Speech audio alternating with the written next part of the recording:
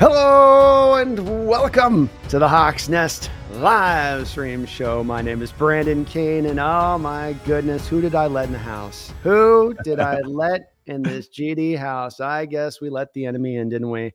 And a Niner at that. Oh yeah, it's my very good friend. Known him now years. We can kind of say that almost thoroughly. We've known him for years.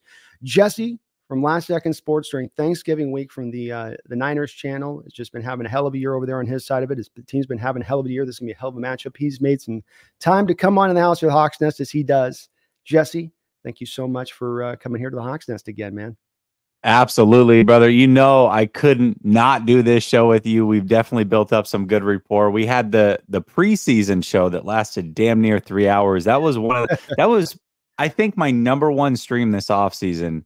49er fans, Seahawks fans, they hate each other's team. It's a big rivalry, and it is a must-do. I am traveling, so the normal studio is not set up.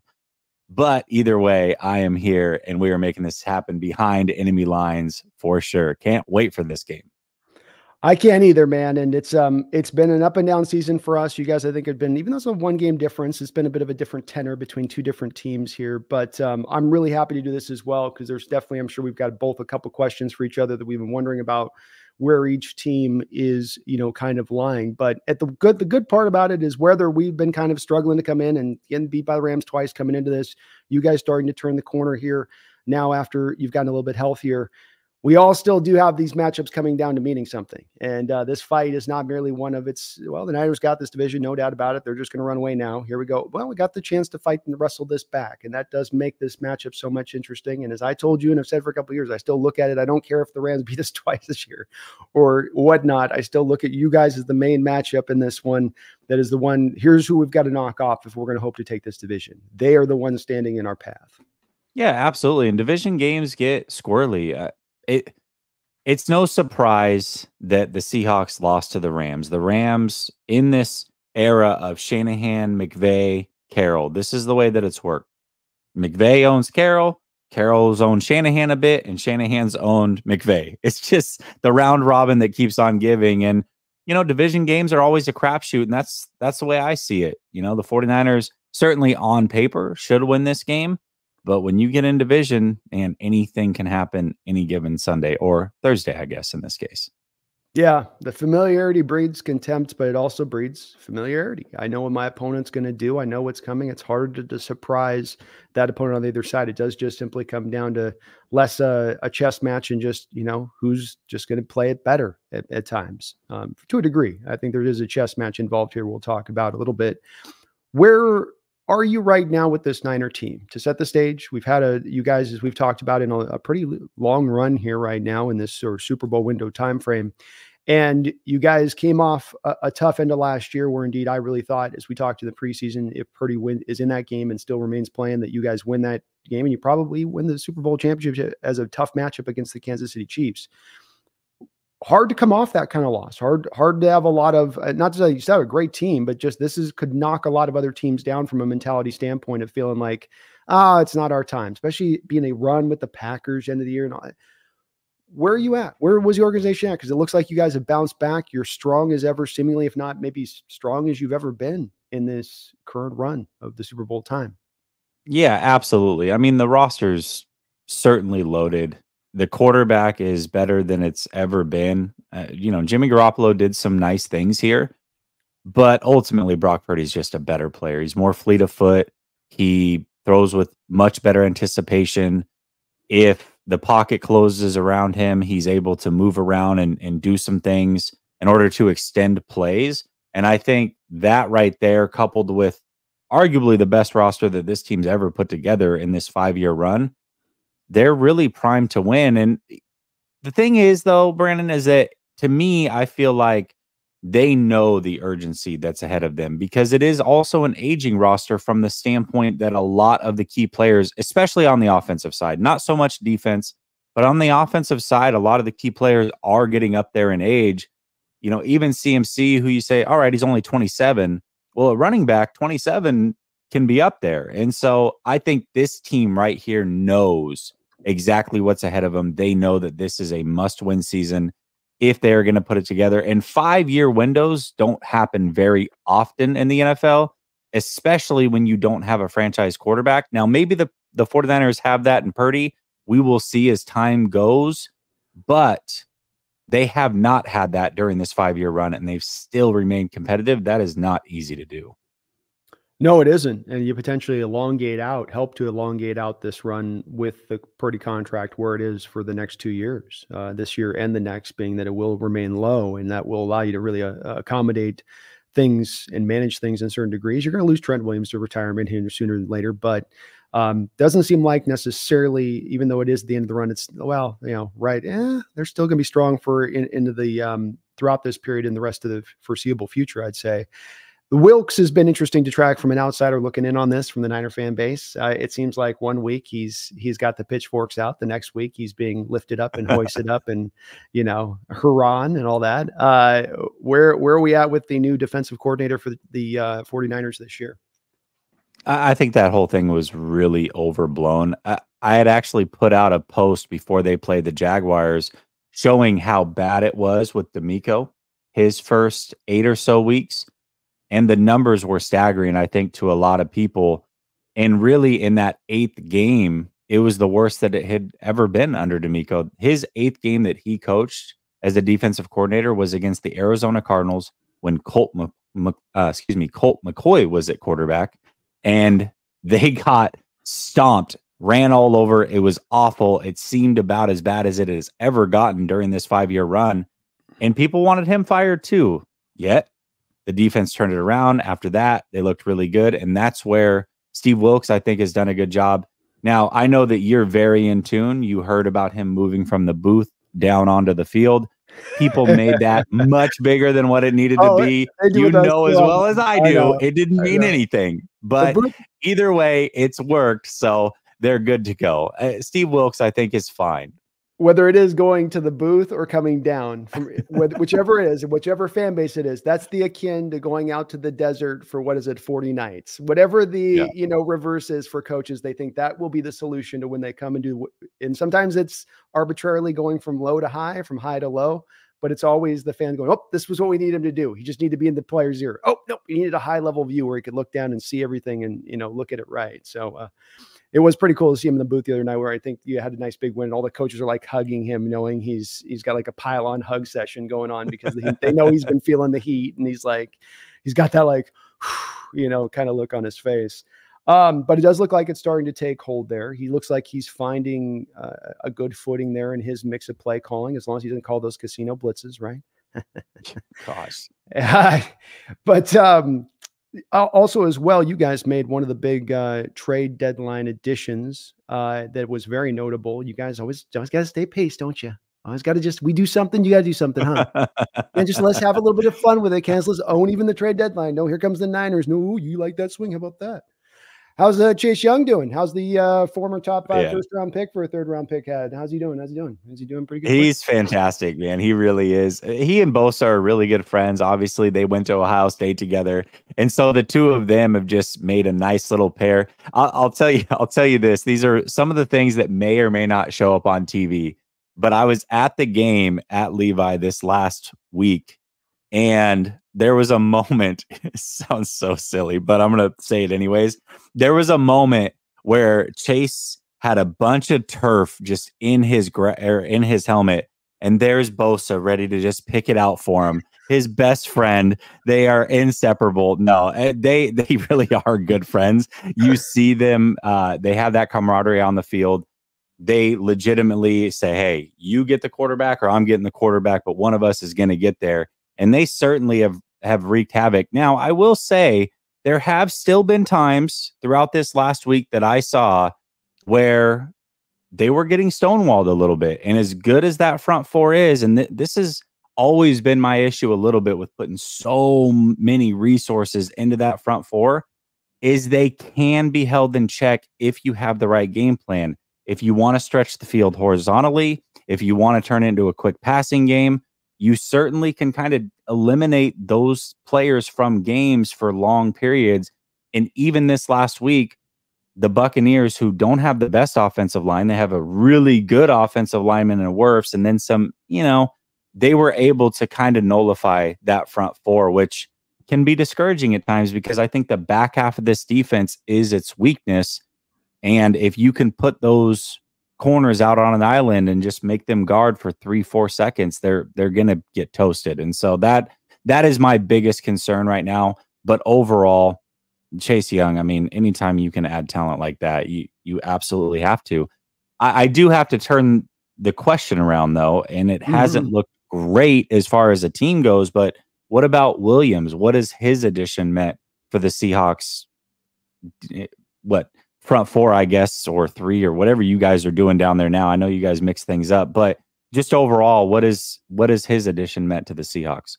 Well, I did like the trade. It certainly is a significant amount of draft capital to give up, but it's also one where it's very hard to find these defensive tackles now. I think I've been sort of theorizing, Jesse, that the defensive tackle position is sort of rising to overtake as the running back position becomes more devalued. You see DTs getting more and more valued. Look at all the signings across the board over the last year alone. You know, your own Niners, my team with Draymond Jones. And then look at the teams that don't let their guys get away. This is the big problem with it, is that there's not a lot of them coming out in the draft yearly, number one. Number two, those teams that have Quinn Williams, Laron Payne, even though they've already paid Jonathan Allen, you go through the league, Ed Oliver out there with Buffalo, Richardson with Tennessee. These teams don't let these guys go. And when you have a scarcity in the draft of them, and then you have teams unwilling to let him go, that's going to create, on top of the paying the ultimate high price you have to pay in dollars, you're going to have to pay the high price in draft capital to get those guys in. And I really still do like the trade. I do love the fact my team went for it. I was giving them a bit of the benefit about that, looking internally, even though there's been a bit of inconsistency, that they saw themselves being one that would round into a contending team with this addition. There's some questions in my mind whether or not that was really the accurate outlook on this trade beforehand, but I'm also anticipating that he's going to probably be the most highest valued free agent that we're going to look to bring back here into this offseason, even over a guy like Jordan Brooks, because again, for the positional value at play. And I think that's part of why they were willing to give up the draft picks they were. But he's a good all-around player, plays the run, plays the pass. He gives you a 3-tech who you have to spend extra resources on, which is unusual. You know, that's where he can really help you. Yeah, I think, the 49ers go and make the Chase Young deal, and they get it for a compensatory third. And once that happened, people then retroactively went and looked at the Bears deal that they made for Sweat, and then your deal for Williams, and said, well, I mean, did they overpay? And I don't think that either team did. I think that the 49ers really got a hell of a deal for Chase Young. It sounds like they were ready to move on from Chase Young, not just because of his on-field play, but some other things were going on there. And they were ready to just see him go. And the 49ers did a great job there, but it doesn't mean that Seattle and Chicago didn't make good deals as well, just a little bit different because of the circumstances. So I liked the deal a lot for Seattle. It hasn't turned out team-wise, but that's not his fault. That's not a Williams issue or a trade at the trade deadline being bad issue. That is Seattle just not living up to at least what my expectations of that team were going into this season. I think it's a very fair outlook on it. And all of these kind of trades are made in different views. There's a lot of things that go into factors. I mean, I kind of muddled that, but you have him with his injury history. That's going to come into it where it's not going to come to it with the Leonard guy, for instance, who's been very healthy throughout the course of his career. Montez Sweat relatively so as well. So that factors in. I did a behind enemy lines with a Washington content creator and asked him straight up right around the time of the trade, is the guy taking plays off? Yes. He's taking plays off. I don't know if that's something that you would have said about Leonard Williams' tape, as he's been a very consistent player. Now, I think it's a situation thing, right? Where Chase is playing in a loserish state of mind for a long period of time. That's going to affect some mentalities, right? Okay, I get it. He's a young kid. I understand, but he's picking his spots too, because he's trying to earn his contract in that same kind of situation. Now he goes to the Niners, and maybe it's a little bit of a different fire that burns a little bit differently. I'm a big proponent on that, as far as different situations can bring about sometimes different motivations. But that was what was driving the value of the trade from Washington's standpoint. The league had that understanding as well of, okay, he's probably not playing the run exactly as hard as he could. He's probably trying to just, pin the ears back and let it cook. And, good for him. It worked. You don't get paid for playing the run in this league. You get paid for getting sacks. I get it. Especially he who's been off the field so often. But I love trades, both the trades for both teams. I loved your trade, McCaffrey. Last year I told you that. I love it when a team's in the middle of it, in the middle of go for it mode, saying, yeah, let's do it. Especially a trade like that where you gave it up for nothing. You even got him to pay, I think, all of the contract for like the vet minute, like, you know what I mean? Like, okay, you guys, what can I say on that one? You got it. That one when you guys kick butt on that kind of trade to pull that off. And I'm really surprised that there wasn't somebody else in the league with a low 3rd round pick. Even an AFC team that could have used some pass Jacksonville shocked the hell out of me. I don't understand why they wouldn't do that trade. Makes no sense. Because like I said, it's compensatory. It's all the way at the back at the end of the 3rd. Come on up here. Bring it on up in here. I was like, they got it for that? Really? Nobody? Like even us wouldn't, like if we're going to go for it, go. At least to keep it out of the Niners' hands at that point. No, you will not. He'll be over here. As you can see with our edges, you mentioned about our team playing down. We lose Uchenna Nwosu for the year to a torn pec. Our edges haven't stepped up. We got Frank Clark back in here. Darrell Taylor, who I've long lamented can't play the run for his life. That was the guy, I remember last year, you guys ran the fly sweep to his side, left him unblocked. Remember that? Remember that? Yeah, I remember. Clearly you haven't forgotten. Yeah. Yeah, no, it's a wonder watching your defensive end left by the player running right at him. And then he just comes to a stop and he just kind of hypnotized him. And Taylor's just like, oh, look at it. It's wonderful. He just goes right past. Like, Darrell, come on. And unfortunately, it hasn't gotten better in that respect with him out there. So teams have kind of been able to hammer on that a little bit. And we've got some other things we can get into as far as kind of schematically what's kind of hindering us a little bit defensively. But it hasn't been Williams. He's been a really good player for us. And I do think even after they sign him, we're going to look at it and go, hey, that's been a really good signing. I think some of Jaron Reed's gone back a little bit in his play. I think Mario Edwards Jr., both these guys started out kind of hot. They've also kind of eased back a bit. Not that we're bad up front right now, but we're not generating a lot of pressure. Nothing like what, you guys are probably generating over there as it kind of stands right now. That's the biggest issue in Seattle that I see is just can't get home. And that for me, Seattle made the right decision, by the way, in drafting the way that they did, getting, oh my gosh, an elite corner in the draft. Phenomenal pick. But I really expected them to get an edge early on in that draft. And they went corner. Okay, it's a good pick. You got a very good corner. He's proven that so far in the NFL. But I think this next year in the draft, that's where they're going to spend heavy. Is they've got to go get some elite edge rushers to close this thing out. That's the only thing that defense is missing because everything else is in place. Yeah, it's going to be hard with the elite edge thing though, because you paid Uchenna $18 million on a contract extension at the start in the offseason. You drafted a 2nd round pick in Derek Hall this past year out of Auburn. You have Boye Mafe, who is really emerging. I mean, he is really coming forward. Yeah. And he's a complete player at that. I think he's instilled himself as a kind of cornerstone piece going forward. Part of it has been, I think, the Darrell Taylor, a guy you spent a 2nd round pick on, not coming forward like they had hoped. But the Uchenna injury is really, where it hits. I'm not saying you're not wrong. They may go and draft a guy. I don't know if they'll look at it as much of a priority, though, because they'll lean on Derek Hall in his 2nd year of coming forward. And then you still will have Taylor on the roster at that point. You'll still have Uchenna on the roster at that point, wherever he fits in.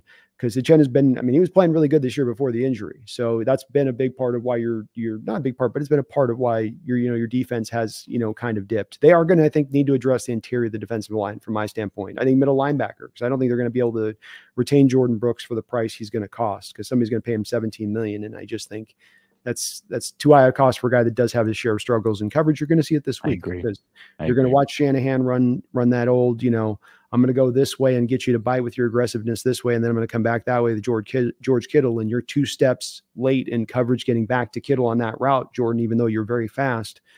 And that's too late, 2 steps too late. And now he's over the top, like that second matchup, right? Where, touchdown, yeah. Right. Yeah. And that's kind of what you do with it's, and there's any problem with Shanahan and McVay both. They know Coach Carroll, the grandpa that they've been raised at his feet for 20 years, that they know all of his little tricks and all of his little stuff. And, oh yeah, show me the penny trick again, Grandpa, show me how it disappears into your elbow. You know what I mean? And they're like, it ain't working, and they've got these counters, and it's just, it is on Carroll right now a little bit with both of these 2 young whippersnappers to find some counters to what they're doing against him schematically to attack. Cause a lot of that's why you have such great success with him, as you guys did last year. I just think back to the matchup, and this is going to come into play in this matchup of Tell me if I'm going to be wrong on this one with you and your team on offensively and Purdy. We came in that matchup last year with no healthy nose tackles, and you and I did the pregame show on that, and I told you we play this 4-man fronts and we're drop into soft zone, and I feel like we don't have the dogs to get it done in this game. But what we could do is try to maybe take it to you. It's a risk. You're maybe even likely to slay it, and you may just cut it into pieces, but at least we'll be trying to take this to you a little bit. We're outgunned, we're outmanned, but when you're outgunned and outmanned, you got to try some different tactics and things. And instead, what did we do? And I think you'll agree, we stayed kind of in our typical stuff, right, throughout the course of that game. And this year's been a bit of that same kind of microcosm on it. And I come up into this matchup with you guys in Purdy, and I look at specifically those two games being the Vikings game and then the next week after it, and how much, or the Browns game, or how much man coverage they were playing in that game, and how much there were some of those willingnesses to stack up those fronts. I think back to last year and Purdy starting out 11 for 11 and West dropping into the soft zones, only then on attempt 12 to bring the blitz, and then on attempt 13 to bring a fake blitz, both of which then drive the 2 incompletions you get. Am I off my rocker in saying this should be the game plan that the Hawks lean into against this Niner team? It has to be the game plan, because Brock Purdy eviscerates anytime you play zone coverage. If you play zone coverage, you're playing right into his hands. The one thing that Brock Purdy is he is confident, and he throws with a ton of anticipation.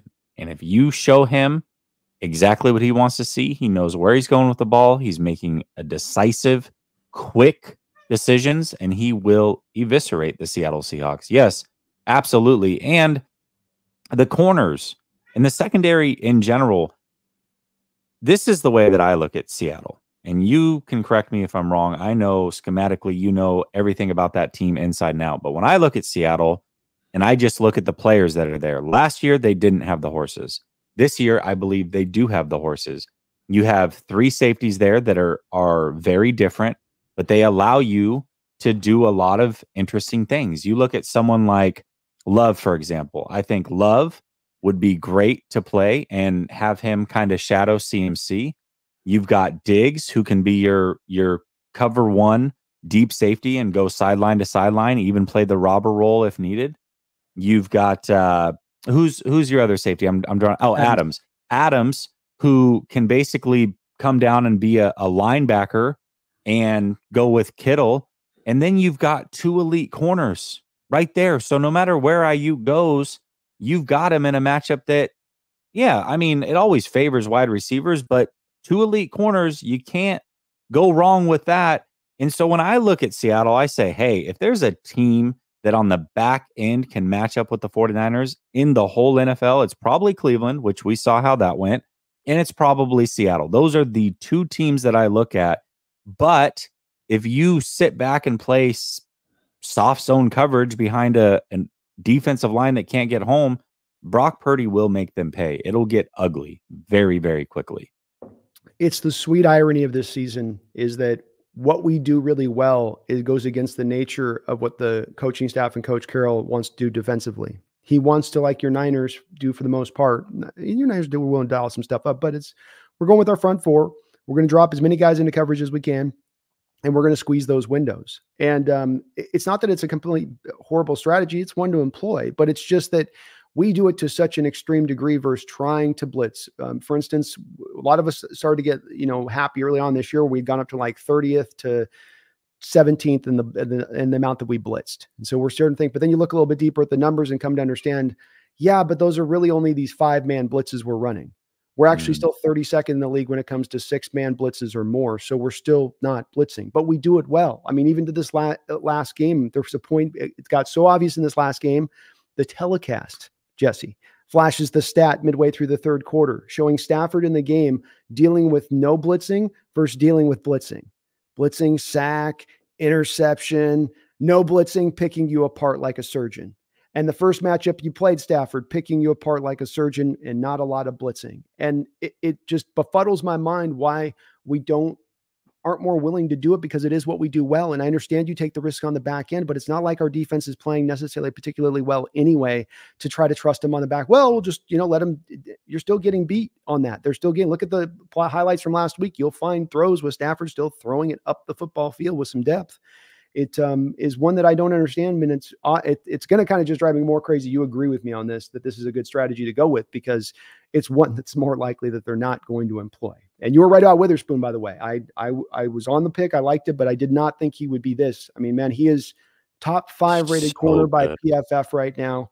And he is, I know that your Niner faithful out there will be thinking that I'm just homering up here, and it's probably a little bit of that, but it's unbelievable to watch the guy, because you have a guy that can play inside or outside corner equally well and at a dominant level, not at a rookie good level, at a dominant level. And then he amazing blitzer. He's got the best blitz grades of any defender in the National Football League, better than Jalen Carter, better than any edge rusher. He's got a 90 grade right now. That's one of those things I'm saying. When we blitz him, we're so good at it when we do it. It's amazing. And he tackles, form tackler, old school hawk tackling form, hit the near hip, get the hip roll, employs it all over the place. And when he's not doing that, he absolutely 190 pounds lays a sledgehammer hit. And he's got ball skills. I know he's got 1 interception, but he's had 5 in his hands. Dead set in his hands. One that got called back by a ticky-tack penalty that had nothing to do with him on the play.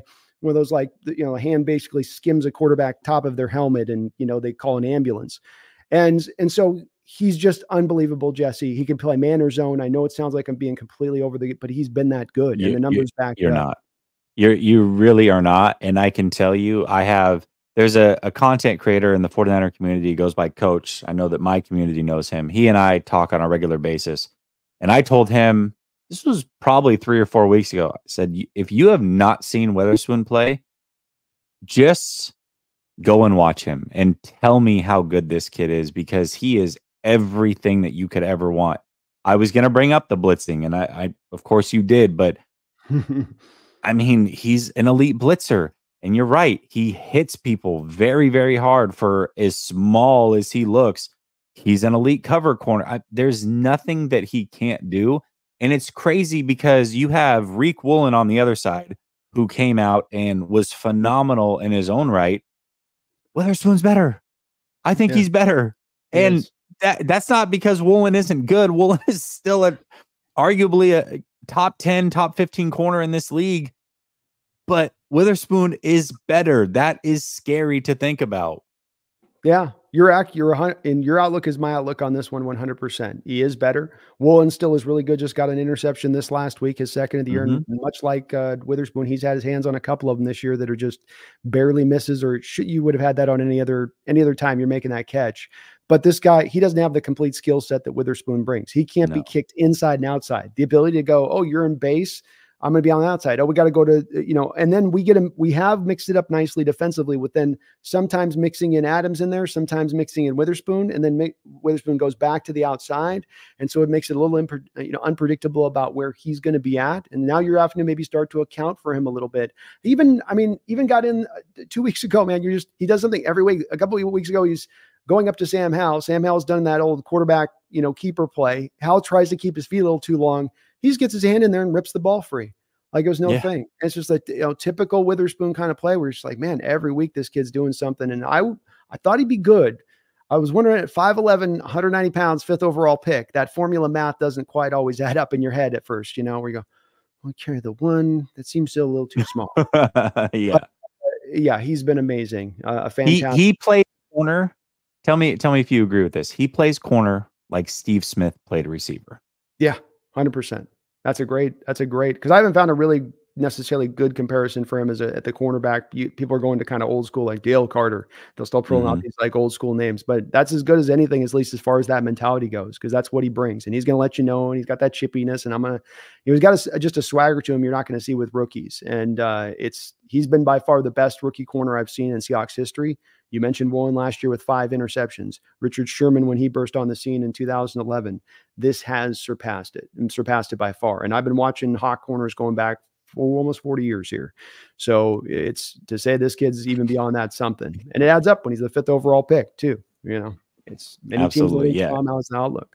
How's been the returns on your draft this year? You guys didn't have a 1st round pick. We eventually do have to get around a little bit to the Lance discussion of things, because you and I, did you get your liquor so we can pour a little bit out, by the way? I thought we could for your and my love of Lance, we were going to have to drop a little bit of, it doesn't have to be expensive, but I think we got to give him a little bit of a couple droppings there on that. Yeah, for How's sure. how's your draft been working out? Well, it's interesting that you say that because if you had asked me if the Seahawks and 49ers were playing this last Sunday, I would have said, well, not really contributing. Outside of Moody, who's your kicker, he has to contribute. Not a lot of contribution from this draft class. I think there's some good players in it for sure, but not a lot of contribution. Jair Brown, who was their first pick in this draft, Oh third yeah, third round, I think 89th overall. Penn He State, baby. Penn State.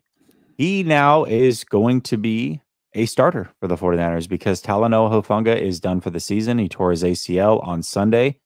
Shout out to Talanoa Hufanga. But now he's in a big spot here where he has to fill all-pro shoes. I will say this, though. Hufanga was not having an all-pro season by any means.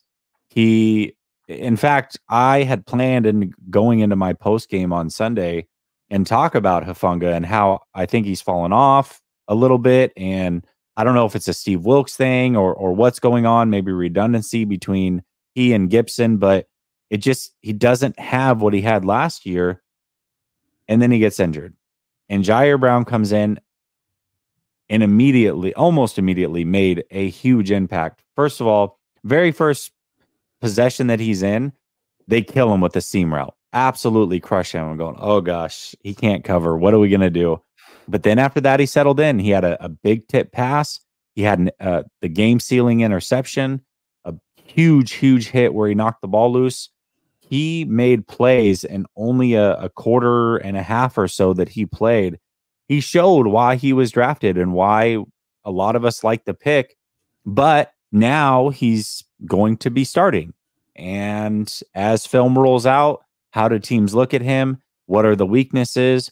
And how does he play on a championship caliber defense? Is it something where he can make a contribution? Is it something where over time they figure they have to hide him a little bit? I don't know. We'll see. Talent's definitely there, but Hufanga had an all-pro season. Even though he'd taken a bit of a backslide, I'm still curious to see what Jair Brown looks like long-term with this defense as they make this run. Who was my favorite pick of your Niners when we talked last? Who was my favorite pick? Jair Brown. That's right. That's right. I told you. I told you. Yeah, you did. Told you. And look, I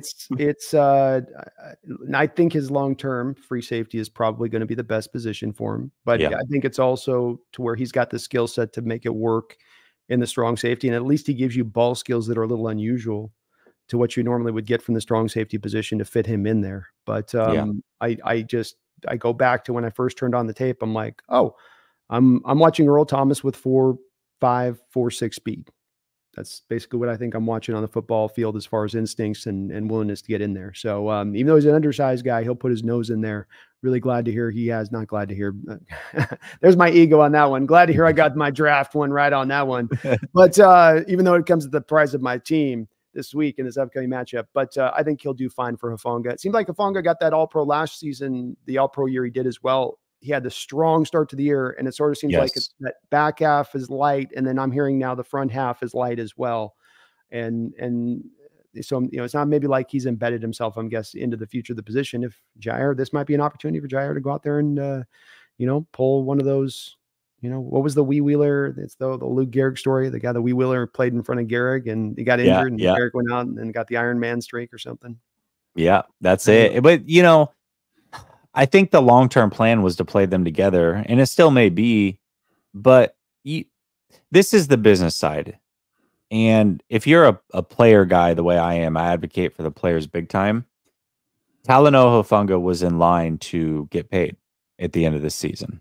And now with that torn ACL, fortunate for the Niners, I guess, that they're going to be able to save some money and get him maybe on a prove-it deal. And unfortunate for the player who now is going to have to take much less than what he was hoping to get. So, and Hufanga's regardless of how well he plays, he will be missed no matter what, because he's one of those tone setters. Anytime that you go to training camp, he's the first guy out. And I know it sounds corny, first guy out, last guy to leave. He really is that guy. He's every single day out there first. He's got a big smile. He just brings a great spirit to the team. And I think that will be missed, even if he wasn't playing as good as we had hoped he would. Just the spirit of Talanoa Hufanga on that defense will be missed for sure. Yeah, we'll have to talk a little bit about the cap. I think probably next in a couple of weeks when we meet up and get into depths of you guys, because I think it's going to be some tough, difficult. Not that you guys aren't going to have some room to do some things, but Yeah. Hufanga could be the guy who's a bit of an odd man out there with how you may want to spend the rest of the money, depending on where the team is and who's retiring and who's not retiring too. Yeah. We got some donos here I'm behind on. Let's get them done. All right, let's go. Gammon Brown, thank you for the $5 donation. Says Shane Waldron will be the MVP of that game. That man has so many blue chips on offense, but he knows his fans want field goals. Oh man. Oh, this man's speaking to your heart right now. I warned you, man. The spirit of the Hawk faithful right now is in a tough shape right now watching this team throughout this year. It's not that we've been bad, Jesse. It's just that, boy, we've got some problems that we just don't look like we're all that intent on fixing. And one of those has been, Shane Waldron. Oh, Gammon's one of the 49er guys. He knows from watching afar what's going on with Seattle. Yeah. Yeah. Well, thank you for the $5, Gammon. And yeah, it'll maybe be the MVP for you guys. But the thing I'd ask Niners to do, and maybe you guys can let me know at some point in the post-game comments on my video or on this stream afterwards, is watch this offense of the Hawks this week. You guys play the Rams twice a year as well. Waldron came from the McVay scheme. So Niner fans, your homework for you, if you can let me know as an outsider with no bias on the situation, when you watch the Hawks offense this week, do you see remnants of Sean McVay's offense within it with what they're running? Or do you see it as being its own thing? This is a very key point, I think, that as Hawk fans are trying to turn over and determine right now. And my feeling on it would be they would be the latter. It's kind of its own. It's a bit of its own thing right now. It might have some vestiges, some echoes, some of the bones, but not what makes it successful for McVay, which is to show you simplicity or to show you just something that's simple, but it's actually very intricate. You can see the same 3 wide receiver set 14, 20 times in the game, but they're going to run every little different iteration out of it. And that's what makes them tough to deal with, which to us, it seems like every different play, we've got a different formation we're trotting out there, in some different kind of look. Thank you, though, Gammon. Appreciate you. Sorry, man, a little bit late on the acknowledgement of the dono there, but I thank you for it. Gammon also with the $2 donation says Hawks penalties will cancel out 49er penalties. We're going to beat your penalties. we like the flags here, man. That's just our thing. I don't know if it's that we've got an inkling towards yellow, or we just can't get a call. I don't know, man. You guys have flag problems too? Yeah, I mean it's hit and miss. There's games where they've played very clean, and then there's games where the penalties fly. I think it really depends on Dre Greenlaw. What tone is he going to set that game? Does he want to get a couple penalties, or is he going to play? Is he going to play fair that game? We'll see. Is he your version of DK, where he just goes off and do the crazy thing? He's always towing the line. And speaking of, you've got Brother Bob in the chat, and you'll see with his comment. I call him the Dre Greenlaw of the chat because he's always right up against the line. He's always towing the line of, is that a penalty? Is it not? He just plays super aggressive, and we love it. We definitely do. But there are times where, like, dude, can you just not, please? Oh, hey, we've got our moments like that here with some of our guys too included on that. So I can feel you out. But we're the most penalized team in the NFL. We're the most penalized team in the NFL with teams that have yet to have a bye, like the number 2 and the number 3 team behind us haven't even had a bye yet. And we've had a bye and we're still outpacing them. So, discipline's not quite our thing. We like to play wild, loose, fast, and free here, baby. We're running through the open field, and, we don't want to be held down by clothing or any penalties or rules. What are rules? We don't have any rules here. We're Doc Brown and Back to the Future 2, picking up Marty. Thank you, Gammon. And Gammon, again, coming with a 3rd donation. Thank you for all your donos, man. I appreciate you so much for that. At Brandon, watching the film since the Ravens game, I noticed that your O-line struggles against loaded fronts, even if only 4-man rush. Guards got abused. Well, if I was going to the defensive coordinator for the San Francisco 49ers, and that is very well spotted on your part, Gammon. First off, let me say that. But if I was going to the Niners defensive, Mr. Wilkes, I'd say, Mr. Wilkes, I know you have a front 4 you want to trust. I know you guys don't want to blitz. I know you got hammered for the casino blitz. What I would recommend doing is you don't have to necessarily blitz more, but what I would do against this Hawks team this week, even with your injuries and some slight weaknesses maybe in the secondary, is bring the stack fronts into play. It's not that you're bringing the blitz. It's that you're making our offensive line and Geno think, because Gammon's right on the button here. The big problem, and it's not just since the Ravens game, it was going on since, but the Ravens did the thing of like, hey, they're having an issue with this, hammer it. Like we're going to do this 24/7. And so you bring up all those guys, linebackers, cornerbacks, everything's loaded for the quarterback and the offensive line to look at. They called through their protections.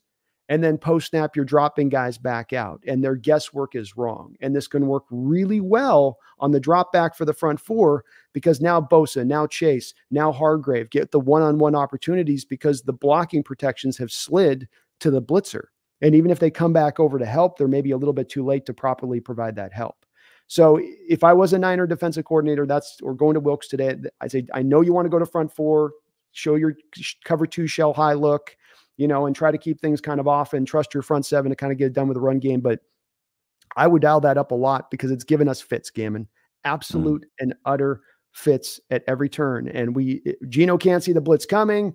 Line can't protect it upright. It's all the way along the line bad right now. And we don't really have much of an answer, unfortunately. I keep looking for one, but they do okay a little bit with bubble screens, for instance, is kind of a counter when you do bring the blitz, but they just don't recognize it accurately enough.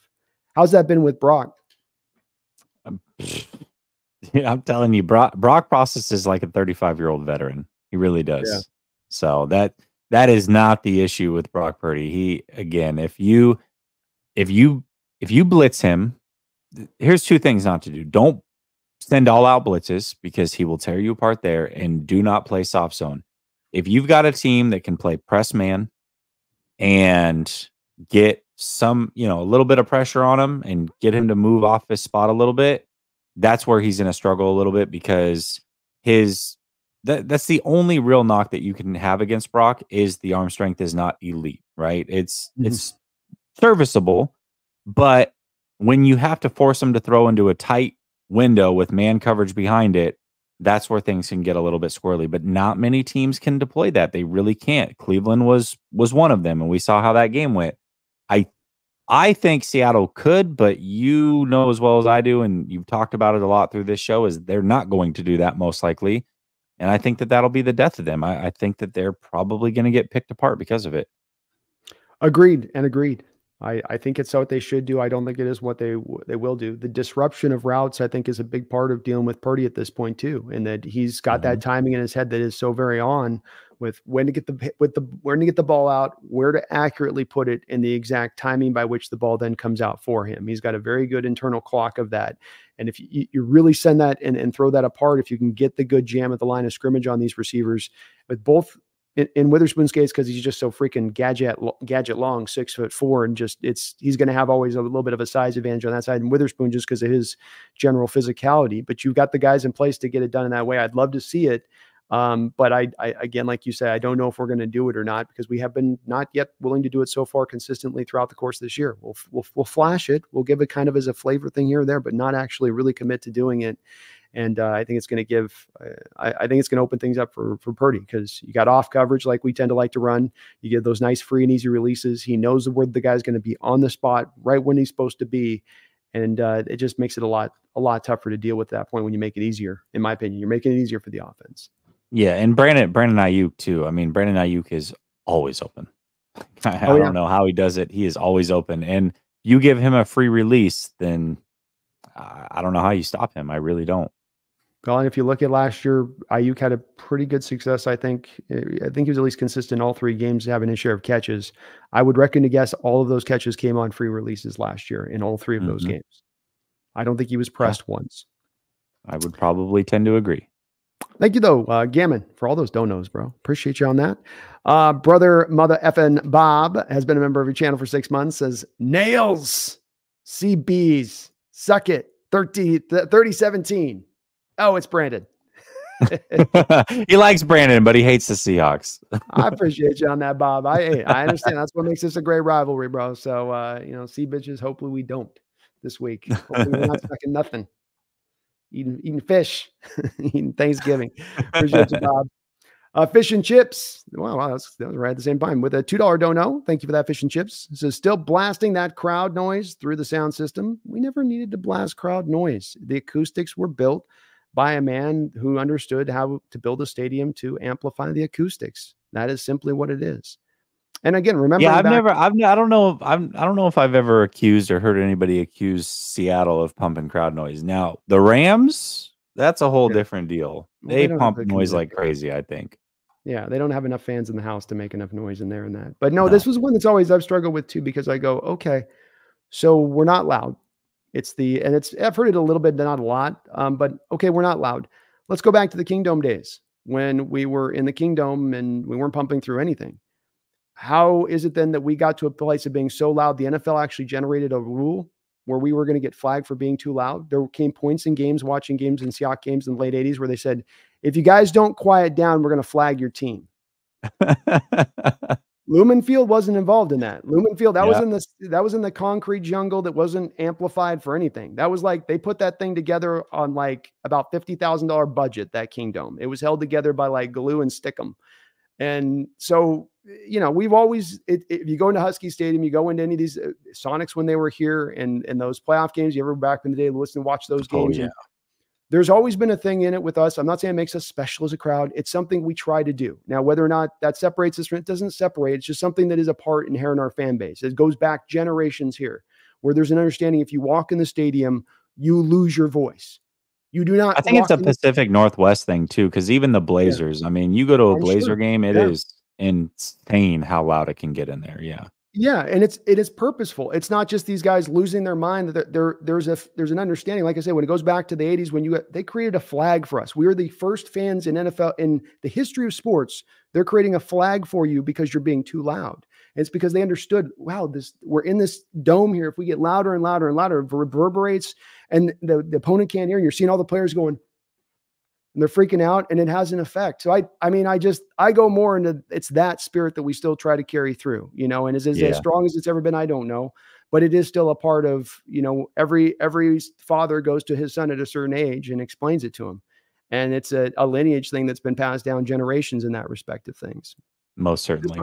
Here's my outlook. I'm not saying it makes us the best or anything, just saying that, it's our kind of our thing a little bit. Bob again with the $2 dono. Thank you too. Says Nails, where the hell are you? Nails, where the hell are you? Go home. We need you to sign in. Where's Hey, Nails? I've got like, you'll see it, but when we do a show in a couple weeks, I got a nice slick little sign that I've got, a neon last second sports sign. So you'll see it next time through, but he misses the background. This is not Okay. this is not the normal setting, but I'm visiting family.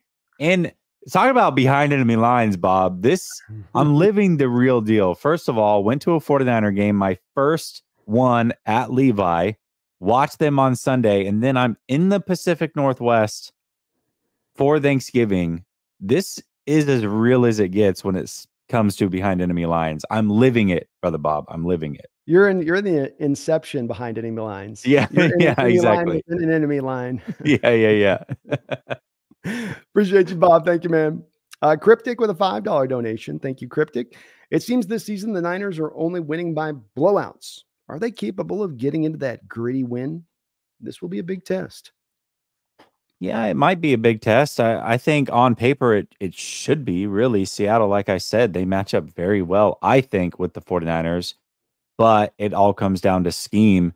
Yeah, they're definitely capable. I think they are definitely capable, but they haven't done it yet. And so until you do it, it's one of those things. That's the big question on Purdy. And, it's a small sample size with this whole career, but you've got an even smaller sample size with this, hey, can he come from behind type of thing? Sure, he hasn't necessarily done it yet when his chances this season, but that doesn't mean he can't do it or won't be able to do it. And that's also a team thing. The team has to be able to support him in that. So I think they can, but they do got to prove it. They do, because those games are going to be tight come playoff time. Am I wrong to say, though, that if they have the health of fully Trent Williams for a whole game, Deebo Samuel for a full game, no partial torn oblique from a Christian McCaffrey, that they probably blow out all of the games that they played in so far? I know the Bengal game they struggled, but that was at the height of no Williams and no Deebo and oblique tear. Am I off? Am I going too crazy to say that? I think styles make matchups. I think Cleveland would have been a pain in the ass no matter what. Whether they win or not, I think they would have just been a tough team to beat. Really of the three games, it's the Vikings game that really gets me bent out of shape, because that's the one I look at the Bengals game and say, okay, Bengals were coming off of a bye. The 49ers are getting ready to enter their bye. They had just come off a crazy travel for a big chunk of the season. I understand how that game happens. The Browns game, again, they'd come off of a huge emotional win in prime time against the Dallas Cowboys. Okay. And I just think the Browns match up very, very well with the 49ers. So I can see that too. The Minnesota game makes no sense to me. I don't know how that game happened. That's the one where I say, yes, if they were fully healthy, certainly they win that game going away. I don't know about the other two. I don't know about that. Yeah, Minnesota was a tough one. I watched that game, and you have Brian Flores just playing with basically house money. I mean, he knows he doesn't have good talent on that defense, really, the couple of spots, but so he's just going to be as creative as he can. He's back there doing mushrooms and coming up with creative blitzes he can play. And then you got Kirk Cousins back there throwing freaking darts back there and hitting little bread basket sized holes 25 yards down the field with a blitz in his face. So it's kind of a perfect storm in that game of some other things going down too. But yeah, well, I don't know if we're going to be that big test this week. I don't know if we'll be that close test. Last year, you guys basically outpaced us the first game into about late third quarter, right? Started to kind of carry away. Same thing was true, I think, in the second matchup. And then we got on top of you at half, but then shortly after half. So definitely for 2.5 quarters, we'll be in it.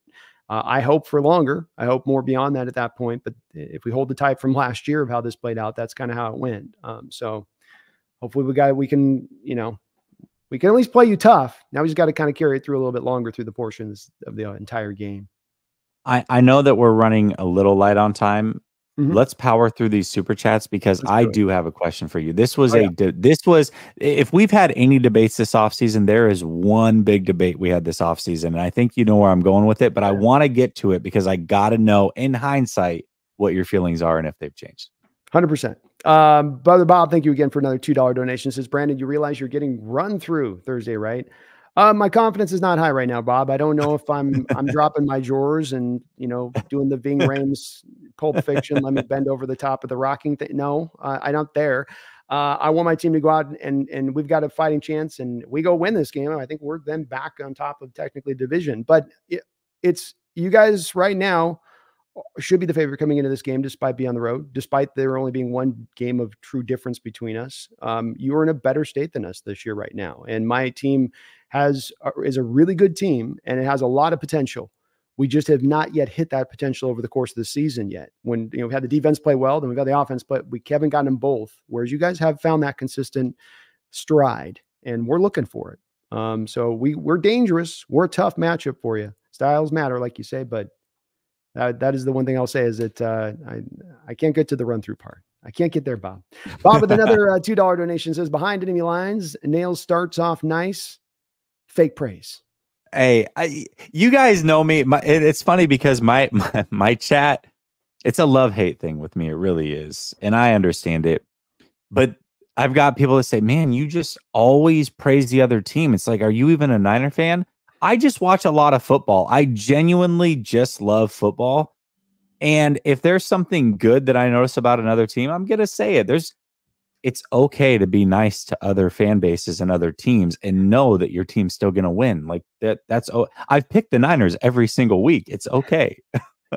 I agree too. And I think what we're trying to get Bob with the heart of it, I try to do the same when I do my behind enemy lines, Bob, where it's as much you're just trying to, I mean, I'm sure you feel the same way, Jesse. You walk away educated as well. Behind the film you watch, you walk away from these interactions way better understanding. And if you just came there and it was like, hey, Jesse, Niners suck. Why don't you go forge for some gold?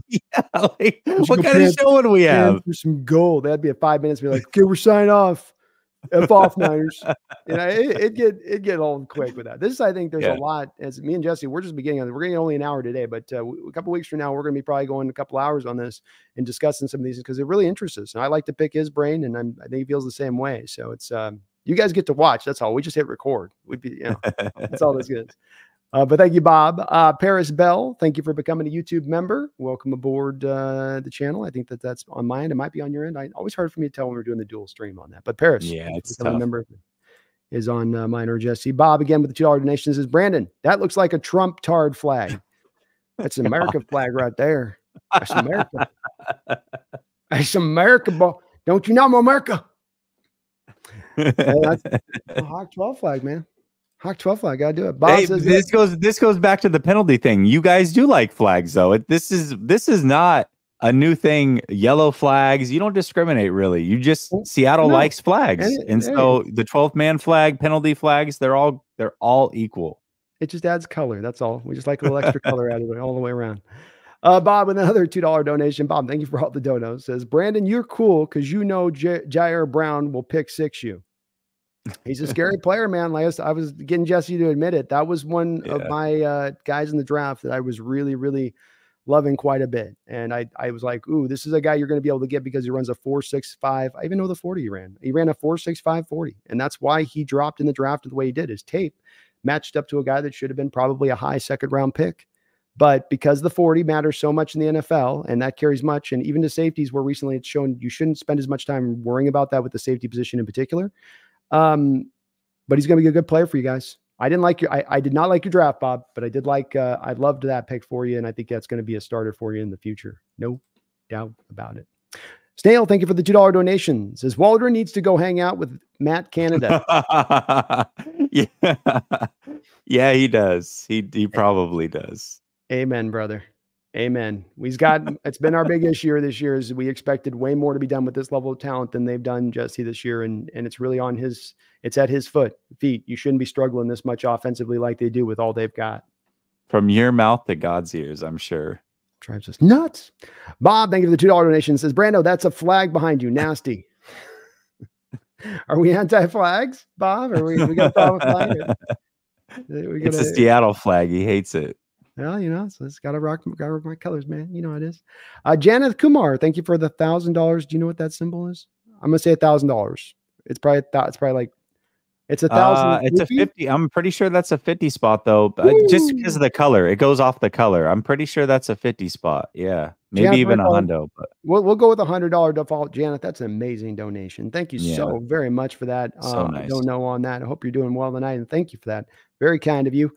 Says had to rep the 12s in the super chat game. Great chat, gents. Well, thank you so much, Janet. I really, really appreciate it, man. $100. I always say thank you never seems enough, does it? It's like I got to have a shirt. I wish I could shoot them or something that you go, here's a shirt for at least for $100. But thank you, Janet, for that donation and appreciate you. I always love chopping up here with Jesse. I know we're going to be only doing about an hour tonight, but we'll be definitely getting back in a couple of weeks of this as well and getting into some other spots that we aren't able to cover tonight. But appreciate you, Janet. Thank you for that.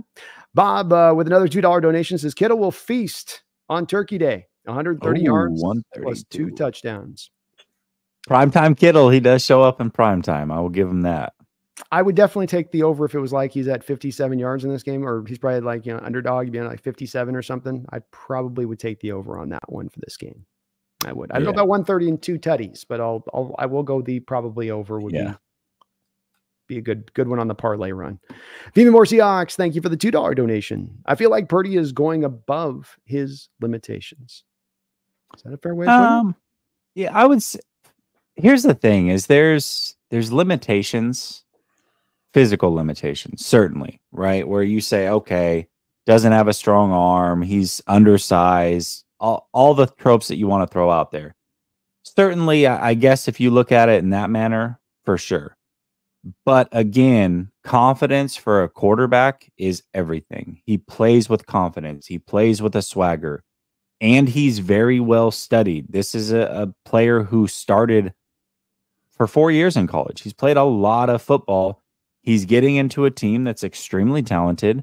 And he knows where to go with the football. He's decisive in that manner. And when you add all those things up, you're getting a perfect recipe for a player that is outplaying a contract, outplaying a draft pick, or however you want to look at it, maybe outplaying his quote unquote limitations. He's just a good football player. And you're seeing that paired up with really, really good talent. Now, maybe he's not as good as what it's looked. Maybe he is, and time will tell that. But I don't think that anybody can deny at this point that he is a good football player. And if you've got a good football player who's smart and on time with a very talented roster, you're seeing that makeup happening right now. Yeah, I would add on top of all the good points that you made, having the Shanahan benefit too. For sure. An ideal quarterback for him to execute it. And it all works together in perfect synergistic form. And I think as long as they are able to stay healthy. I'll say this. I think as long as you stay healthy this year, and that's the key for you guys on this year. To me, I think you are. I predict you to win the division at the start of the year. I predict you to go to the NFC and be the representative if you can stay healthy. But I think it's as big a key for you as it would be for any other team in the NFC, from the Lions to the Eagles to us. It's one that you guys really need to have break it right in your direction in that respect, I think, to maximize your season. Yeah, I agree. Thank you, though, Feed Me. Appreciate you for that. Radu, thank you for the $5 donation. If we beat the Niners Thursday, would you count us true contenders or still iffy because of our past game performances? Go Hawks. Question for you, yeah. I guess that is a question for me. Why don't you answer it real quick while I think about it for a second? I think that they, and it's tough because it's a division game and they're at home. It wouldn't be the biggest shock in the world if they win. I think it depends on how they follow it up two weeks later, because they play the 49ers again in 2 weeks. Not that they would have to win that game, but then they would be on the road. If they get absolutely waxed in that game, probably not. But I think winning this game can give them the confidence, and I would like to say yes, because they're right there and they're at the top of the division, but it's a division game and they're at home. So I don't know. That's tough. That's tough. On a short week too. Short week too. I think I'm with Jesse on this one. We don't disagree on a ton of stuff. We pretty closely aligned on most things, and this is going to be similar. It's going to take more than that at this point. There's been too much iffiness that I've seen, Radu, in how we've played up until this point to believe that one game would put us into a state of being, contender. I'll feel great about us doing it. We're going to learn about what our team is over these next 4 games, with 2 against the Niners, 1 against the Eagles, 1 against the Cowboys, 3 games in 15 nights. We'll figure out real soon what this team is, but it would take a little bit more for all the reasons he gave, and just that it's where we've been at. So it'd be good. I'd love to see it, man, but I need to see more at this point. Brandon, I don't know how you feel about this, but it's a trend that I've seen, not even just with the channel here, but more so just through Twitter and what have you. And it's not a single fan base thing, but I feel like more than ever that fans have become more week to week than I've maybe ever seen. It seems like sweeping judgments have been made week to week on players, coaches, teams, more so than I've ever seen. It's like, oh my God, this player's great because they did X this week, and then this player's awful, and the very next week it's crickets because now everything's kind of gone back to normal and the balance is there, or this coach is bad, or this team is bad or good. I don't know what it is. It just seems to me, or maybe I'm just noticing it more than ever. It feels like week to week people are making sweeping judgments that I don't know that I've ever paid attention to before this year. I don't think you're seeing things. I'm feeling it as well. And it gets you wore out, because what happens is that the people feel that way. And then it's not just that they want to feel that way.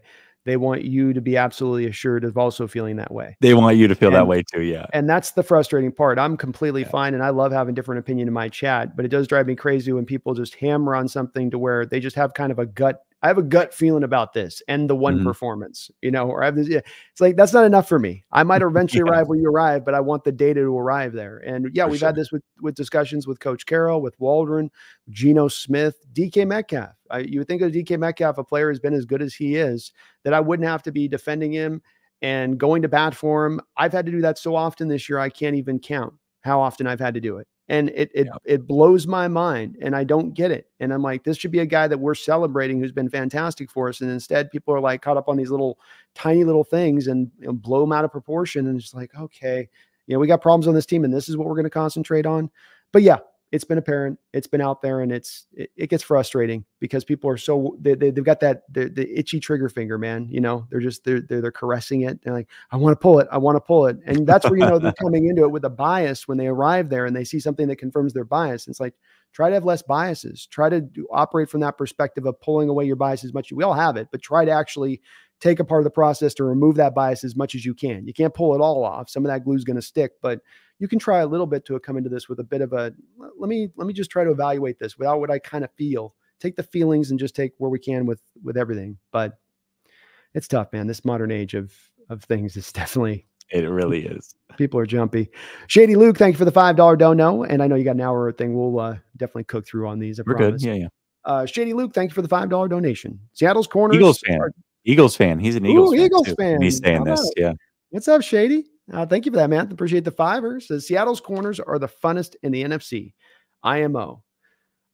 It's the part of the team I maybe love it at the most right now where it's at. And that's saying that we got some good spots in this team, but the overall corner unit into the future and what we're able to set up, they have a chance to be special and now and into the future, these two guys. And Woolen had a little bit of a slow start, had a little bit of injuries that he was coming back off of with some minor like arthroscopic stuff in the offseason.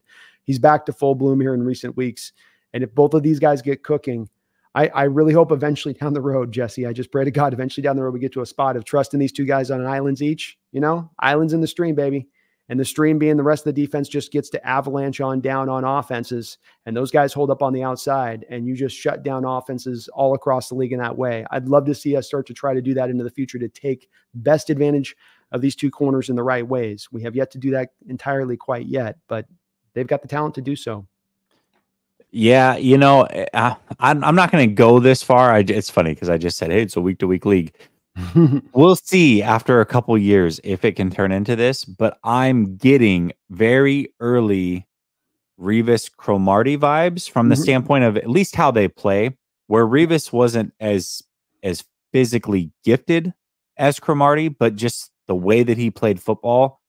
You see that a lot in Witherspoon. And then when you look at Woolen, you see a lot of Cromartie with the size, the speed, and everything. I think that those two together and what their skill sets are and how they match up, there could be a future there where you get something very similar long-term for them. And that'll be interesting to see.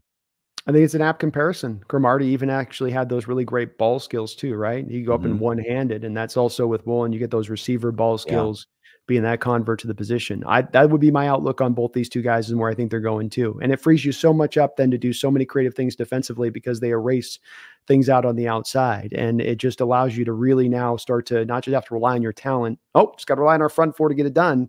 Now you can manufacture things up front and actually kind of then take it to these opposition, something which we just haven't done for years here, Jesse. So I'm kind of longing for it because it's just years of 4-man fronts and soft zone defenses. Years.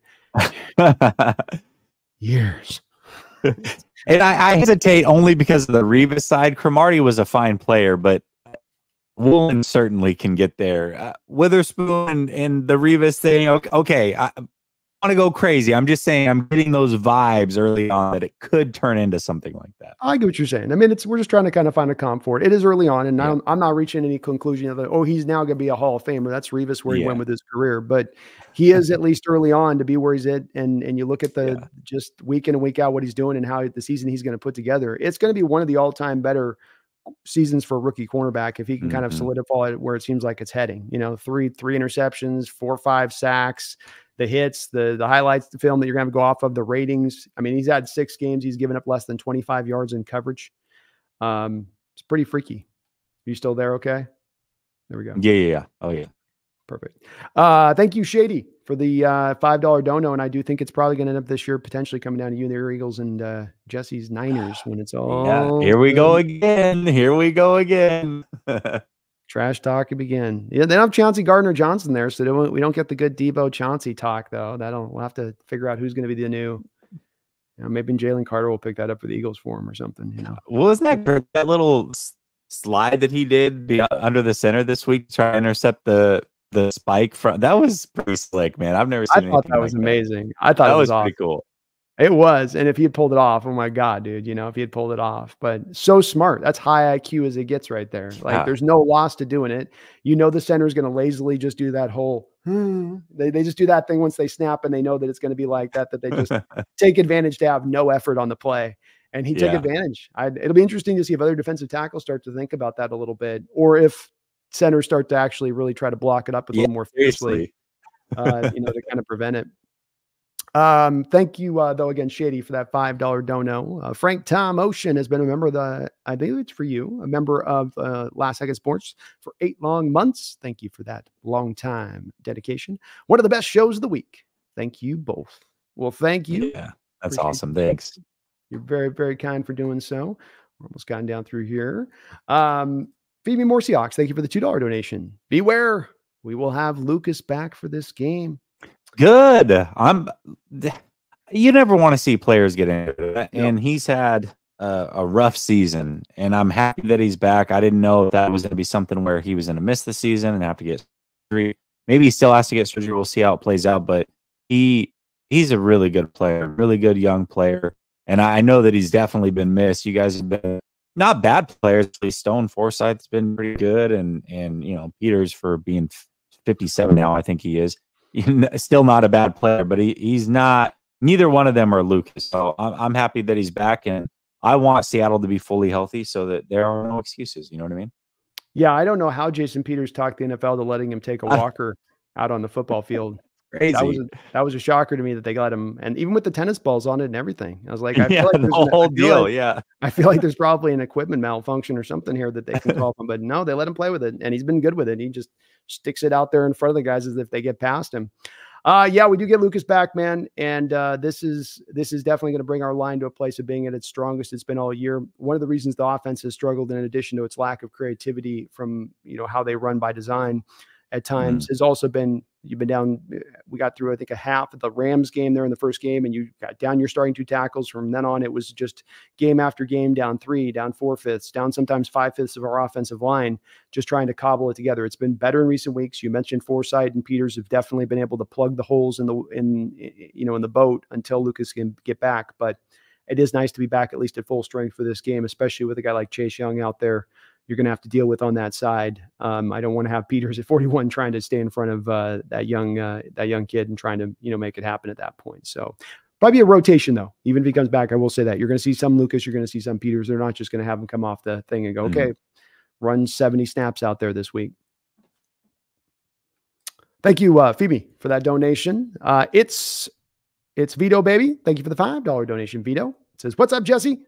Happy holidays. I think it's a short week. It'll be a little closer. I hope we demolish Seattle, but my guess is 2017 Niners." Oh, okay. Well, we're going to get to our score predictions here soon. We are for sure on that one. Yeah, I do like that's a kind Vito. Very kind of you to put that score though. I don't know if I'm gonna be that kind on this. Devo Martel, thank you for the $5 donation. Says, "I'm excited to see what role McIntosh plays. Shut it up, Bob. Shut it, Bob."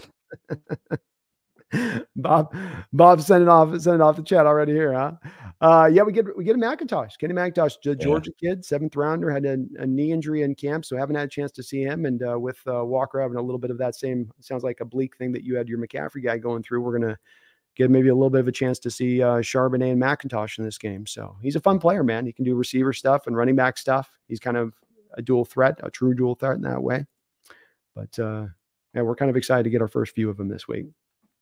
Yeah, Kenneth Walker. That's yeah. That one hurts. Luckily, like with McCaffrey, with being oblique, at least not ACL or you get him. We are getting him back here, and this is why we drafted a 2nd-round pick in Charbonnet to be able to carry the load if the number 1 guy goes out. So hopefully he'll be able to at least hold it up. Thank you, Devo, for that $5 donation. And you tell Bob. You let Bob know. Fish and Chips, thank you for the $2 donation. Says, "Bird roasting on Thursday. Get it ready." Yeah, we're gonna have some turkey. Nice. And on our logo after the game. That's the way that this is going to play out, Fish and Chips. That's how this goes. You are correct. You are factually correct on that one, Fish and Chips. Perfect. Facts. Megan Gackrod, you're my lady from down under. Thank you for the $20 donation to you, Megan. Appreciate you. And it's good to see you in the chat. It says, "B, seems like Bob has a problem with the Star-Spangled 12s flag. Have the same one in my office. Right next to the blue 12s flag flown off the Lumen flagpole. Hashtag 12 flags rule." Let's go, Megan. Good to see you, Megan. Good to see you. I haven't seen you in a while. Let's go, Megan. Let him know. Yeah, we got to rock our 12 flag, Megan. We got to let him know on it. He just wishes there was a Niner flag. What's that going to look like? We got panning for gold on the little side thing here. Here we go. Bob started Jesse. He did. I know. I told you he was our Dre Greenlaw. We got a Dre Greenlaw, Rick James. That's a habitual line stepper right there. Jesse Dunn, thank you for the $5 donation. Says, "We're not contenders until Waldron and Pete fall down a flight of stairs." Oh gosh. I told you it's a little dark. Okay, Jesse. I told you it's a little dark in Hawk fandom right now. I warned you. I told you it might go there tonight a little bit. That was a tough loss for us, man. We lost the Rams twice in kind of embarrassing fashion in 2 different ways this year. And we really are going to, I think, feel like we're going to look back at those 2 games, Jesse, and go, we shouldn't have lost those. We shouldn't have lost those games. Thank you, though, Jesse. Appreciate you. And I don't think you're alone in your outlook on that one right now as a Hawk fan.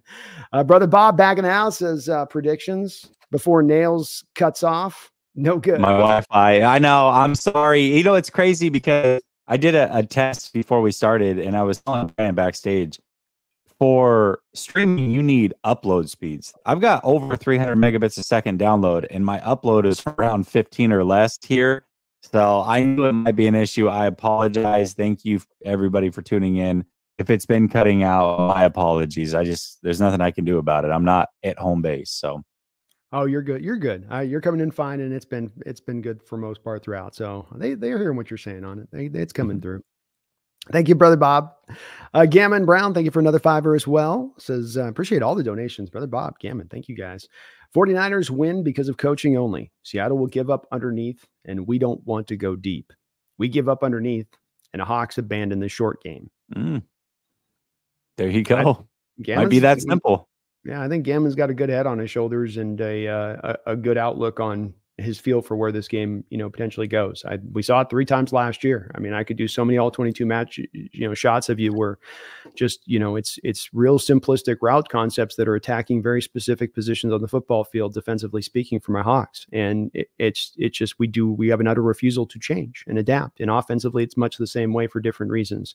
And I think that you're right on that, Gammon. I think it comes down to it. The talent on these teams is actually fairly close across the board when it comes down to it. You guys are in your Super Bowl window. We're trying to get to that place. I acknowledge that, but I think it's close from a talent point. But when it comes to X's and O's, when it comes to coaches putting their players in a position to succeed on NFL Sundays, my coaches don't do a good enough job of putting those players in that right position, in my opinion. And I think your Niners team does quite a bit of the opposite on that, especially when it comes to offensively, in my opinion, with Shanahan and how he conducts an offense. I agree. Promise you, man, we're getting through it. I know you're on a time frame here. No, Shady Luke, thank you for the $5. Appreciate you for that, man. Thank double donation from Shady as well. I got to keep eyes on both y'all teams this season. It's getting saucy. Also, I do appreciate good football content. Well, thank you so much. Seriously, the best Eagles fan. I'm curious though, Shady, what happens to the personality next week? Because I have a feeling Eagles, 49ers, I'm going to see a flip. And it'll only be for a week, and you'll be right back to being Shady Luke and enjoying the 49ers content. But I have a feeling next week, I'm not going to get the nicest comments from you, but it's all right. I respect it. I respect it. No, he's all like, he's like, hey, here, I got you guys a Thanksgiving pie. Here, Jesse, I got you. Just buttering you up. Yeah. right in the face on it with that one. Well, I do think it comes down to, I know the Cowboys are supposed to be dangerous, but come on, we know what the Cowboys are, right? We know they're going to eventually be the Cowboys here, and Detroit's all right, but yeah, come on. I do think it comes down to you guys. You guys are still, as I started this season, at the top 2 marks. It's the Eagles and you guys. We're down in that tier with the Cowboys and the Lions as far as trying to climb our way up into that spot and getting in that territory of things. But I think that's the pecking order as it stands right now. And if you guys do face, you mentioned not wanting to see injury. It did suck last year, feeling like, man, this game got decided by this one injury in this one spot with these teams that have built this whole season up to this place. Really would like to see whatever happens this year for teams to be in this NFC, especially where it's not the strongest of conferences, having these guys close to full strength as you can be at the end of the year, and not to have some devastating injury like that, allow that thing to kind of carry things through. That would suck. Yeah. I would hate for that to happen again. That would be it. It's one thing to know that you're not the best team. That's fine. But the 49ers, really, since the Harbaugh era, it seems like they've been runner up so many times and the second best team in the league for however long. And these injuries are just brutal. They've been brutal and at the worst time. So hopefully it doesn't happen again. And you felt like last year with where Purdy was playing, where the offense was humming at, that it was now not in a place of where it is with Garoppolo, where you and I could tangibly feel that of this as being an offense that can go to a certain distance. It can have a certain amount of success, but he implicitly holds you back to some degree in certain places and will so, especially when the competition gets really tough. And that doesn't work in playoff football. You've got to have your guy come in. And I think Purdy's capable of doing that thing. I'm still there with the arm strength stuff, but the processing and a lot of the other attributes of the quarterback position in this offense with Shanahan, with the playmakers, it's just a perfect little synergistic place that just everything's clicking. And I think in the playoffs that can work. That can absolutely work. I agree. Best of luck to your team this year, though, Shady. You guys are looking really strong. Great win last night. Todd, thank you for the $10 donation. Todd, nothing put down in the comments, just a $10 donation. I appreciate you for that, Todd. Very kind of you, man. Thank you so much for that. Radu Turkin, thank you for the $2 donation. Says Carroll going through 2 packs of gum this game. Oh, he's going to have 4 Bubblicious. I think he's going 2 at a time. I think it's going to be one of those old, is that chew? Is Coach Carroll taking on chew in this game? Have the stress gotten to him that much? It's like, no, that's just Bubblicious. It's so funny. He just throws it too. He'll turn around at one point. He gets mad. He drops this big, throws it back into that. I'm guessing somebody in the crowd just reaches out, like it's panties at a rock concert or something, when they throw him at stage, like somebody was reaching out to grab it. I guess it's a memento for someone, he's thinking, but oh man, he rifles it, man. It's like one of those shirt cannons at a basketball game, but it's just his gum. All right, here we go. Thank you, Radu. Appreciate the donation, man. It's Vito, baby, with the $5 dono. Thank you for the double dono, Vito. Says, I say 2017 Niners because I'm biased and I hate Seattle. Laughing out loud. But we're on the road, and it won't be a cakewalk, and it's a division game as well. Fantastic. I think you're being very fair with your prediction, man. I do. Your people are being very fair today. Bob's a little unhinged, but he's being kind on the donut. Yeah, he's always unhinged. He's always on that, but no, your guys are being very even keeled and on the spot with their sentiments and their outlook on this game. I mean, Vito, I'm probably not going to have this be a 3-game difference or 3-point difference. We'll be going to our breakdown in a second on our final thing here, but I won't have it as 2017. I'll guarantee that. So you're being very, very kind on that, and I think your thinking on it though is also very correct. Some of this is just on the current downward slope we find ourselves right now from my Seattle team. Versus where your team is running a little bit hotter at the moment. Our engine's a little bit cold. Cool. But thank you, Vito. Appreciate it. And well thought out sentiment on it. At 2017, I feel a lot better. And I think I might be feeling about this game and how it could play out on the other side of it. So we'll have to see. Gammon Brown, thank you for another $5 donation as well. Says, please don't take this comment in a rude way. Watching your last 3 games was way more boring than anticipated. I intended to watch Cleveland, but no, I get it. And especially if you're somebody that's watching the sport at a place of trying to watch and look at like what things are being done schematically, because what you're going to watch is you're going to watch simplification at play across the board.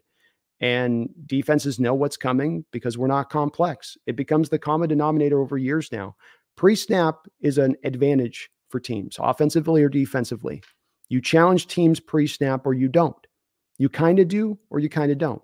We absolutely unhindered do not 100% challenge teams pre-snap. You know what you're going to get. To my point, to provide evidence for this, our coverages pre-snap lead the league in showing you what we're going to show you pre-snap to what we're going to show you post-snap. If we show you cover 2, you're going to get cover 2. You see single high, you're going to get a single high. That's who we are. And you can't leave that advantage on the table week in and week out. And that's just one place. I can go to all these other places. Offensively, lack of pre and post-snap motion. The dropping into depth and zone coverages, even when you play a quarterback like a Purdy that's not looking to throw a 9 route 60 yards down the field. It's still what we're going to play because we want to prevent that big play. It is boring. I have a hard time watching it too. I'm looking for where's the cool little strategical thing you did here. And then when you see it, it's like, whoa, it's like somebody turns on a spotlight because it's just this wild ass thing coming out of left field you never get a chance to view. And it's so frustrating. And I feel like I just kind of, bitching and moaning it to death, but it gets hard to watch when it seems to be such a clear issue for the team that they don't seem to want to actually address, Gammon. You're seeing over 3 games and it's been for me years. I mean, it's years. He's bored after 3 games. That's crazy. And it's funny because he was like trying to be respectful, but I knew that you would be like, yeah, that's what I see every week, man. That's what I see every week. What I get from Gammon, he's done a couple of donations, and I'm getting that he's one of those guys probably looking a little bit deeper in the tape. And if you're looking, you're going to be like, okay, they're in. I see a cover 3 look on the snap here with the covers and off coverage. I see Diggs up there with single high. They're going to be in a front 4, and then they're just going to sit back into a zone defense and kind of react to what happens around them. They're not going to a zone. They're not spot dropping, pulling over here to a zone and flooding it up over here. They're just going to stand there and look at the quarterback and try to drift with the elements like they're in a river going downstream. And you go, okay, so they're not actually doing anything. They're really just read and reacting completely at that point. That's all they're doing with the occasional of dial up a blitz once every 12, 13 plays. And it's lame to watch on tape. It's because you're just going, man, you're not really helping your guys out here. It's just, let them go play. Even and to back it up on this was even said. So again, I know you're rushed for time, so we're going to wrap this up here. We're almost caught up on that thing, but I want to read this one quote to you because this one stood out. This was from Eric Bieniemy when we're going to play Washington a couple weeks ago. We got to go out and execute our offense because we got to go out and execute our offense better than they execute their defense. They're not a defense that's going to cause any confusion because they're going to play straight up and try to beat you with their best. Our job is to make sure we can go out and do what we do best. That's a coach telling it to you. Wow, that's bad. That is not what you want to hear. It's not. And this is where I keep coming back to. It's like, it's just so obvious to everyone. And yet we're acting like our coaching staff, our media, a lot of local people just want to put blinders on and act like it doesn't exist. Like that's not what's happening. No. It's all fine. It's fine. Look, we're 6-4, 6-5. It's great. It's like, no, this is still an issue. This isn't 2013. We can't operate like we got the LOB. We don't anymore. Man, I'm going to go on a rant. I know we already got blown way over. Todd L., thank you for another $10 donation. I'm sorry if I cut your message off prior there, Todd, but thank you for the double donation. It says, why has Waldron left our 3 tight end schemes? We flourish.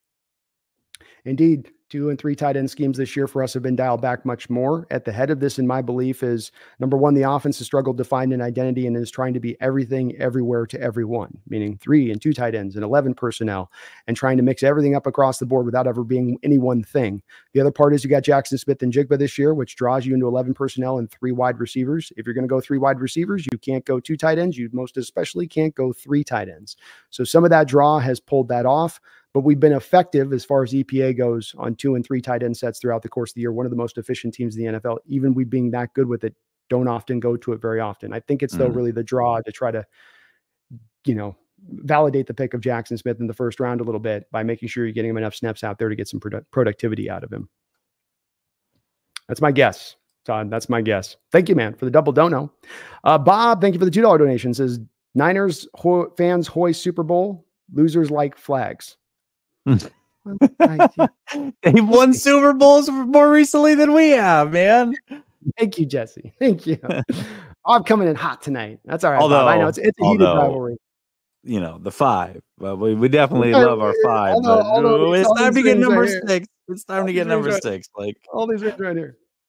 You guys got enough. You need to wait a couple more decades, then you can do another one. You stack too many in the late 80s.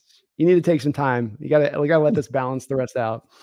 JD Luke, thank you for the $2 donation. Says it won't change. I promise.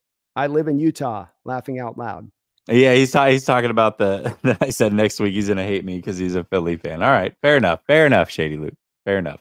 You'll be the only one, Shady. I'm sure he's gonna be getting a lot of heat. I can only wonder what your mind enemy lines is gonna be like when we go down to the next week. Intense. Oh, geez, it's gonna be crazy. But thank you, Shady. Appreciate you, man. And again, best of luck, your Eagles. You got a hell of a squad out there and taking down KC. Were they in Arrowhead last night? Yeah, they got that done in Arrowhead. Wow, that's it. That is impressive. Impressive. Thank you for hanging on here with me, Jesse. We went a little over our time here on that, but thank you as well. All the donations, just you guys are amazing, including your peoples coming in the house, showing up here. Thank you to all the Jesse fans popping in on the chat, and all the donos came down. Old people, my people, Todd, double donos, all the man. Guys are amazing, tremendous. Yeah, they were fantastic. This is when we planned an hour. We can't account for this, so we appreciate you.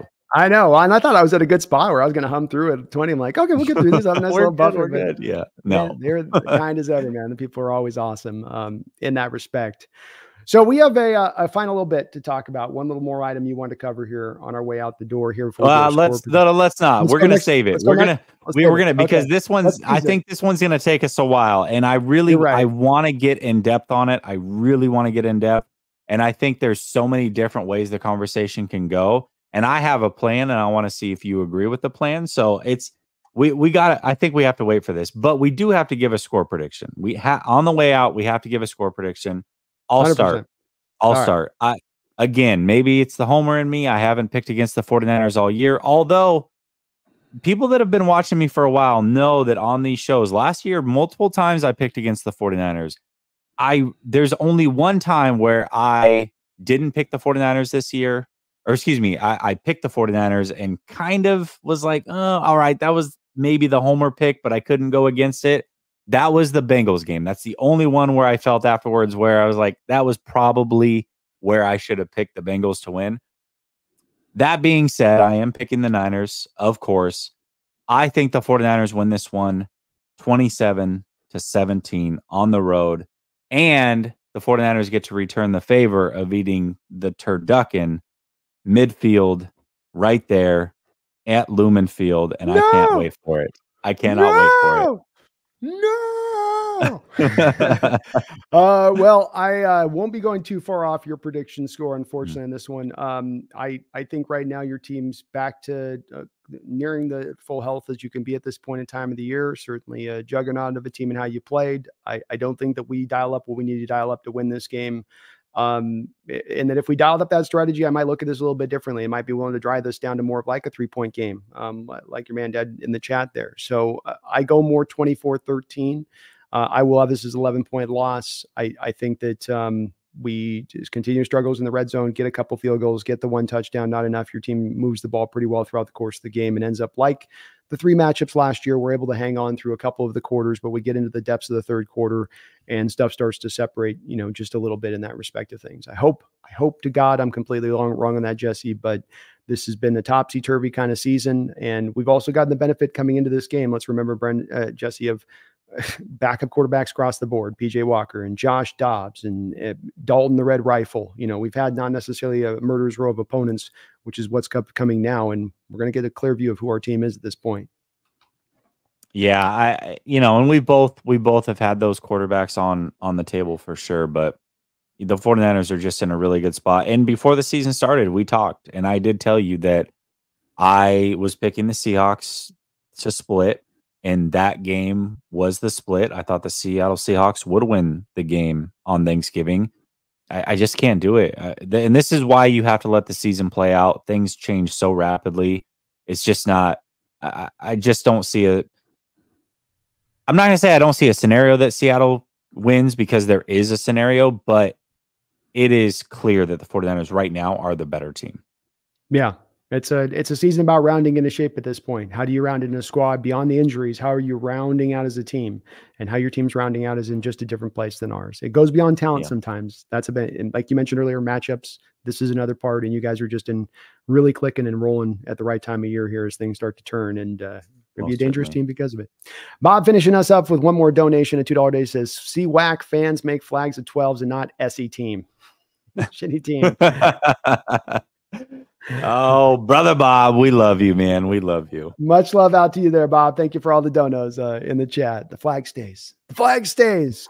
Well, my fellow Seahawks fans, do me a favor over here. Let's show our man the love here in the chat. Jesse's been kind enough on his Thanksgiving. He's got his in-law mother in the house. She's looking at him across the room right now with folded arms saying, you said it was going to be an hour, you SOB. Okay. I already didn't give you permission to marry my daughter, and now you're giving me this. So I want you guys to do me that favor is go to Last Second Sports. If you haven't already, you should have already because he's been over here a bunch of times, but do this tonight. Go over there and sub on up to his channel. He does great coverage of Niner content. You get your eye on the opponent, always know what's going on when you're paying attention to his channel. We're going to be chopping it up here in a couple weeks as well. Over on his side of things. So we'll be back around here in a short 2 weeks to take a look at this battle. And hopefully my Seahawks are still, fighting in the mix at that point of time. Not the season's over in 2 weeks, but just that we're still able to say we're in this and hanging. That's all we're trying to do here at this point. But thank you, man, again for coming on here and doing this. Do me a favor, Brandon, before you get out of here, drop a link to your channel in the chat as well so that my folks can see it.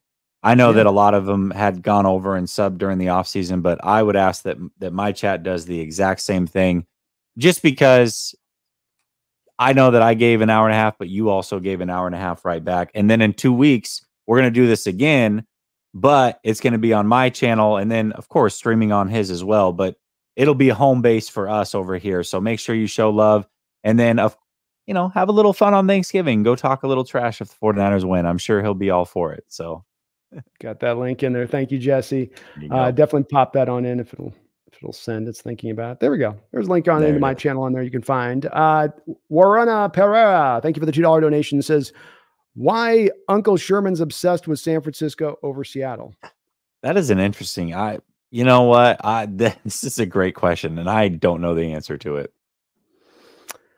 He was a little bit bitter, I think, about how he got left here. I think he wanted to probably stay out here throughout his course of his career. And when Seattle kind of went, okay, they sort of enacted a lack of willingness to want to bring him back at that time. And he kind of went, okay. And I think it was much as because they were trying to make their pick for Russell over Sherman. And there was some clicks in the locker room. And it wasn't a matter about Richard not being a good player anymore, just necessarily that. It was the coaching staff was basically hitching the wagons to Russ and saying he's got to be the guy. And it had to be that at that point because of those clicks that had occurred over years that were still kind of resonating through. And so it was I think the right move.